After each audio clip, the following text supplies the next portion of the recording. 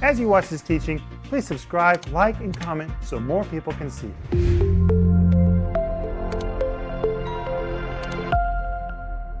Welcome to tonight's home group. This is Rick Renner, and again, I'm here with Denise Renner and Maxime Yasnikov. Hey guys, welcome to home group. Hi, Rick. Home group, I want to welcome you. We really appreciate you being with us. Amen, we do. And you know, the Bible says that where two or more gathered together in His name, He is there. There He is in the very midst of us. Amen. And He is here with us.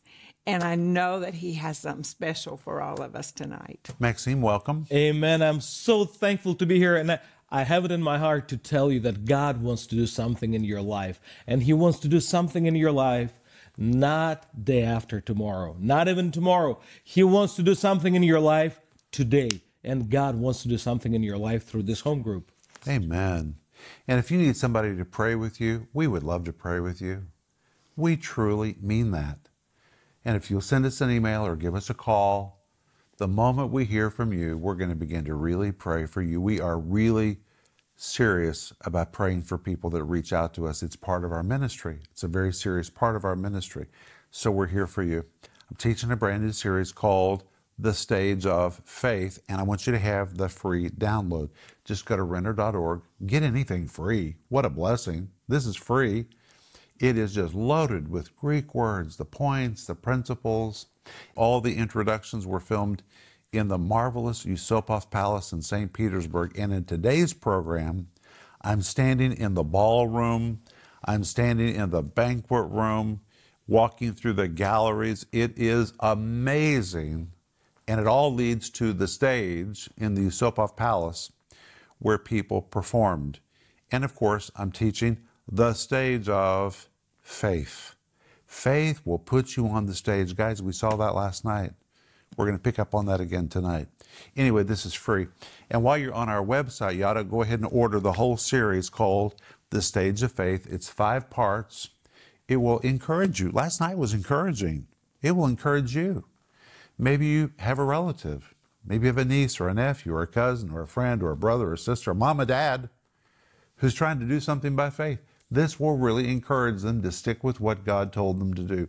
And we're also offering you right now my brand new book called Build Your Foundation, 6 must-have beliefs for constructing an unshakable Christian life. Sweetheart, people are so shaken right now. They're shaken by what's happening in Congress and Senate and worldwide politics. In Europe, people are feeling shaken. But you know, when you have the right beliefs in your life, it doesn't matter what's going on around you. You are unshaken. And that's what Jesus said would happen if you build your life on a rock.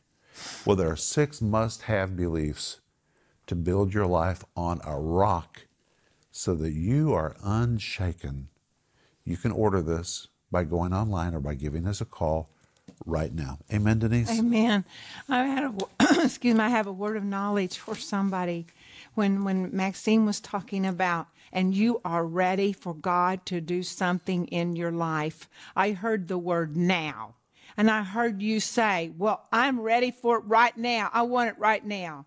And I want you, we are joining you right now in our faith with you for the manifestation that you are asking for. We're joining with you right now to receive that manifestation from God. We receive it. Yes. And we thank you for it, Father. In Jesus' name. Amen. Amen. Well, guys, let's open our Bibles tonight to 1 Corinthians chapter 4, verse 9. And we're talking about the stage of faith. So listen to what Paul said in 1 Corinthians 4, verse 9. And remember, the Apostle Paul was a man with an assignment. He had an illumination. And what was his illumination? That he was to take the gospel to the Gentiles. He was to establish the church among the Gentiles. And remember what we said last night. When you get a word from God, it puts you on the stage. Suddenly you leave private life and people begin to talk about you. Just think back to moments in your life when you said to somebody, you know, I believe this is what God is telling me to do. And suddenly everybody had an opinion about whether or not you really heard from God, Were you right? Were you wrong? Could you really do what you said you were going to do? Did God really speak to you? It's like everybody buys a ticket to the show and they sit in their seats like spectators to watch. Well, let's see. Did he really hear from the Lord? Did God really speak to her? That's just the way it is when you announce something that you're going to do by faith. And now when you come to this verse, Paul says, for we are made a spectacle unto the world and to angels. A spectacle. The word spectacle is the Greek word theatron. It's the same word we saw last night. It describes a theater. It means to observe, to watch, to study, to scrutinize. It means people were observing him, watching him, studying him, scrutinizing him. It means to bring up on the stage for all to see.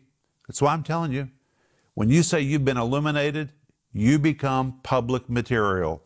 It means spectators sitting in the theater watching the scenario being played on the stage in front of them. They're on the edge of their seats waiting for the actors to make a mistake or to forget a line so they can scorn, ridicule, and make fun of him. It means to scorn, scoff at, shame, sneer at, and publicly humiliate someone who is a spectacle. You know, Denise, we've had moments when we just felt like we were a spectacle. People just watching us to see, are they really going to be able to do that? It's like when we decided that we were going to build our big building in Moscow. There were so many people who bought a ticket to the show. They didn't give, but they sure came to the show. They wanted to watch. Well, let's just see. This is a big project. This is the biggest church faith project ever in the city of Moscow. People bought a ticket to the show. And you know what? Since we're on the stage and people are watching, we need to show them how faith works. What an opportunity to demonstrate that God really spoke to us. What an opportunity to demonstrate how to be faithful, how to be steadfast, how to be consistent. You know, God doesn't say one thing today and say something else tomorrow. He's not changing his mind back and forth. You need to be consistent. And if you're on stage and people are watching you, you have a fabulous opportunity to teach others about faith. Amen? Amen. We have to embrace that word, because that word, even if there wasn't a stage, it's going to try and get away from you because of the way life is and trials and people around us. But we just got to keep saying, nope, I'm not letting go. I am not letting go. I am holding on. And of course, you will be an example to somebody else. And not only will you be an example to somebody else, you may make the way for somebody else. You may be a pioneer in their eyes. Maybe they've never seen anybody like you, believe like you do. And they're just watching and watching and saying, could it be? Could she really be hearing from God? Could he really be hearing from God? If he hears from God, if she hears from God, maybe I can get a word and I can show that God is faithful. Amen. That is powerful. But hey, look at this verse, because it tells us there are three categories watching you when you make a faith declaration. It says the world, angels, and men. The word world is the word cosmos. The word cosmos would describe society. It really describes society. So society has an opinion. The word angels is the Greek word angelos, and guess what? It's plural. It means a big company of angels, which means even angels love to watch a good show. Even angels come. When somebody says they're going to do something by faith, angels come to watch that. You know why? Because angels have never been able to do anything by faith. They don't do things by faith. They just do what they're told. They're created to be the servants of God. But to watch a human being that gets an illumination from God and who uses their faith, angels just love to watch that. And this verse says angels come to the show. That's amazing. And then it says men. The word men is the word anthropos, but here it's the plural. It means the whole human race, men and women of all ages. Everybody loves a good show. And they all come to watch when you say you're going to do something. And then in verse 11, Paul says, not only are we performing, not only are we aware of the fact that Society is watching, angels are watching, and all kinds of people from all different kinds of age groups have all bought a ticket to the show. In addition to all of that, we have other things to deal with as well. And I told you last night that when you have a word from God, a great fight of affliction usually follows. And that's what now Paul describes in verse 11. Listen to this. For unto this present hour we both hunger and thirst and are naked and are buffeted and have no certain dwelling place. So here he is on the stage, carrying out his assignment to be the apostle to the Gentiles. All his Jewish friends back home have opinions about what he's doing. And while he's trying to be faithful and trying to make sure he gives a good performance to everybody that's watching, he says, in the middle of all that, we're hungry, we're thirsty, we're naked, we're buffeted, we have no certain dwelling place, which means a great fight has followed. The enemy and the world is coming after him to try to crush him and move him off the stage. Get off the stage. We're going to crush you. Well, the word hungry means to be desperately hungry. Desperately hungry. The word thirsty means to be thirsty from a lack of drink. They are really, truly hungry and thirsty. This is like bare basics. He says we are naked, which means to be ill-dressed, buffeted. The Greek word kolophizo, that word is so horrible in Greek. The word kolophizo means to strike with the fist. It was used to describe a person that was violently beaten, a beating by knuckles or fists, fists used as weapons of abuse. This is horrible maltreatment. Paul says, guys, you would not believe what we've been through once we made a faith declaration. We've been hungry, we've been thirsty, we have been ill-dressed. He says we have been beaten with knuckles. People have used their hands as instruments of abuse. And then he says no certain dwelling place. Maxine, because you've been studying Greek, you're going to like this.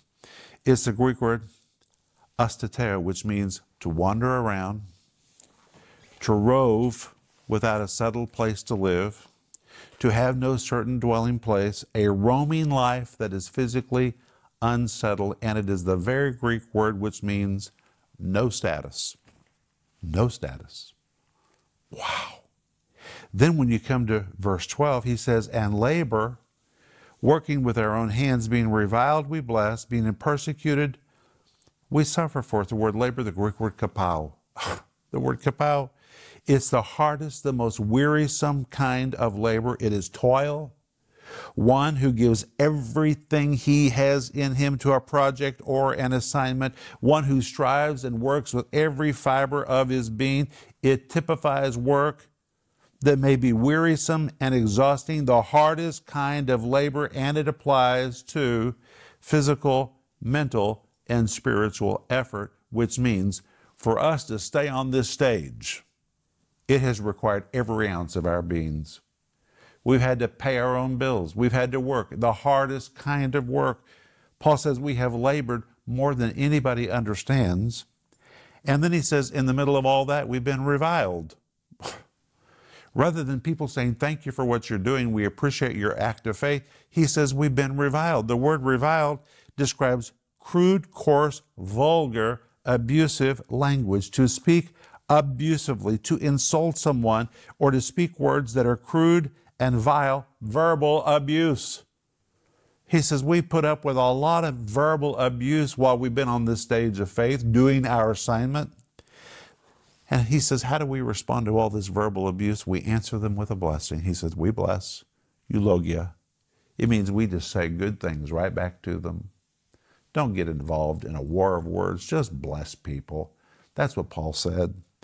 And then he added, being persecuted, we suffer for it. The word persecuted, a form of the Greek word dioko, which means to hunt. He says, they have hunted us down like animals, trying to take us out. He said, we suffer. The word suffer, the Greek word anekomai. The word anekomai means to put up with it, to be tolerant, especially of others. He said, we have just had to put up with all of this. We've just had to endure it because that's just what we've been through. We can't seem to do anything about it. This seems like this has just come along with our assignment. And then in verse 13, he says, being defamed, we entreat. We are made as the filth of the world, and are the offscouring of all things unto this day. The word defamed means to slander, so they've been slandered. To slur, so they've been slurred. To smear, people have smeared them. To vilify, they have been vilified. You know, that's a horrible thing when you're doing your very best to serve God from a pure heart and people vilify you. I mean, that is so hurtful. It means to maliciously malign someone's good name. Depicts one who deliberately does a hatchet job on someone's integrity, character, or name. An attack carried out with a purposeful intention of damaging someone's reputation in the eyes of others. A nasty character attack, and it is the word for defamation. Paul says we have experienced so much defamation. People have told stories about us that are not true. People claim they know us, that they know things about us. We don't even know who the people are. Fake news, fake news, fake news, fake news. He says, how do we respond? We entreat. Okay, guys, listen to this. It is the Greek word parakaleo, but it is plural, and it means we. We entreat. The word entreat pictures one who's come closely alongside of another to speak to him, console him, comfort, assist him, counsel him, advise him. It's the very word used by military leaders who encourage their troops to hold their head high, throw their shoulders back, and face their battles bravely. And Paul here uses it in the third person plural, we. When we are under assault, we entreat, literally, like soldiers in the army, we come alongside of each other and we say, hey, we're going to get through this. Hold your head high. Throw your shoulders back. Stand tall. This is a battle. Let's face it bravely. They drew near to each other on the team. What kind of strength is available when you have a good team? When you have a good church where people are supportive, they can come alongside. If you know somebody else that's being maligned, you can come alongside of them. Paul says, basically, when we're defamed, we just get together and encourage each other. That's literally what it means. Isn't that powerful, Denise? Maxine? I love it. So we parakaleo each other. Yeah, we parakaleo each other. That's really what it means. I love it. You know, I think about the early years in Riga. We were defamed so many times, vilified. I'll never forget when I went to the grocery store and I saw the national newspaper, and on the front of the national newspaper there was this strange artwork. A man with a glazed look on his face, had a big hand on his head that looked like a claw that was digging into his brain. And the headline said, this was the front page of the national newspaper, "Делай, что я тебе скажу." Do what I tell you to do. I thought, what in the world is that about? I got that newspaper, opened it up, it was about me. It was about how I was using hypnotism to control people in the way that I taught the Bible on television. It absolutely vilified me. And when I opened to the center page of the newspaper where the article continued, it had a picture of Adolf Hitler.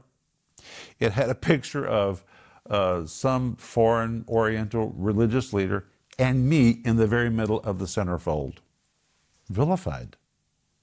Well, when that happened, I knew I had a choice. I could laugh or I could just enjoy it. And we just pulled alongside of each other and encouraged each other in the Lord that obviously we were having an impact or the enemy wouldn't be coming after us. You have to make a decision to entreat, to encourage each other. And then he goes on and listen to this. This is amazing to me. Now here Paul is taking the gospel to the ends of the earth. This man that is a Jew, he's left his comfort zone. He's gone into the Gentile world. He's working as hard as he can. Look at it. He's laboring. They're ill-clothed. They have no place. They've lost their status. But they're not moving off of assignment. They're staying on the stage. They're doing everything they can to fulfill God's assignment on their life. And Paul says in verse 13, we are made as the filth of the world and are the offscouring of all things unto this day. What does that mean? Filth of the world. The word filth, listen to this, depicts the removal of disgusting grime, like the grime that is left around a dirty bathtub. It was one of the lowest, crudest, derogatory statements that could be made about anybody. This word filth is the word which was used to describe low-level people in society like criminals deemed unworthy to live. It was believed even that if a city had bad fortune, you could blame it on the filth in society, the scum. It's really the word for scum. Paul says, can you imagine everything we're doing? And people treat us like we're low-level scum. All we're trying to do is help people. And then he tells what the people are trying to do to him as scum. We are the offscouring of all things unto this day. Offscouring depicts, listen to this, filth that is scrubbed, rubbed off, and removed. The ferocious process required to remove filth and grime, scrubbing the scum out of society. And I remember when I was a kid, my mother would send me in to take a bath. And if we had played outside all day, when we left the bath water out, there was scum, there was grime left around the tub. And if we didn't immediately clean it, Mother would come in there and see it. She'd say, Ricky, get in there and clean that ring from around that tub. Well, by that time, it was already hard. You'd have to get out the Ajax or the Comet or whatever we used. Mm-hmm. We'd get a rag, and to get rid of that ring around the tub, you had to really scrub. Denise, do you remember that? Yeah, I do. Oh, I hated that. But I mean, you have to really scrub to get rid of the ring around the tub. And Paul says, society is really scrubbing. They're trying to rub us out. That's really what it means. We're the offscouring of all things. What wrong had they committed? They said they had a word from God. That's it. Put them on the stage. People bought a seat to the show. They became a theater, a spectacle. Angels were watching. Society was watching. People were watching. And the enemy's trying to crush them and run them off the stage with all these events and problems in life. And Paul says, if you can imagine, after the price we have paid, our dedication, our commitment, all the things that we have been through, rather than say thank you to us, they treat us like we are the ring around the tub. And it just feels like they're trying to scrub us out. But you know what? What did he do? Rather than say, my feelings are hurt, he says, we entreat. In moments like that, we draw alongside of our friends, our family, and our team, and we encourage each other. And that's what you need to do. That's why we're teaching this in home group. We're trying to encourage you. Stick with what God told you to do. You can do it. You're listening to people that have done the impossible. You can do the impossible. Of course you can. Denise? Oh, we have the power of the Holy Ghost living inside of us. And that's the power of the resurrection. So we just, rather than look at just ourselves, look at the power of God inside of you. Paul wasn't doing this through the power of himself or great determination. He was doing this by the power of the resurrected Lord who lived inside of him. That's the only way he was doing it. And that's the only way that you and I can do this. And by the way, we're not teaching this to prophesy bad times. We're just trying to give you a good wake up with what happens when you do something by faith. The devil responds. Life responds. You just need to be prepared. You're always better off if you're prepared. Well, and I'm thinking as you're speaking, Rick, I haven't done anything. I haven't endured anything. No, I need to press in there more and not say, oh gosh, I've done so much.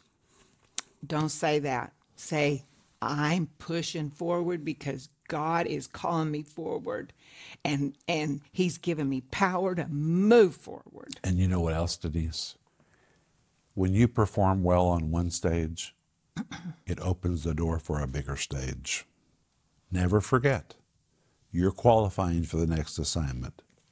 Do well on the stage that you have right now. It's a good word. Because when you do well on that stage, it opens the door for you to step onto a bigger stage. Amen. Good word. We're out of time. God bless you. Sleep well. We'll see you tomorrow night. Bye-bye. If you enjoyed this teaching, please subscribe, like, and comment so more people can see it.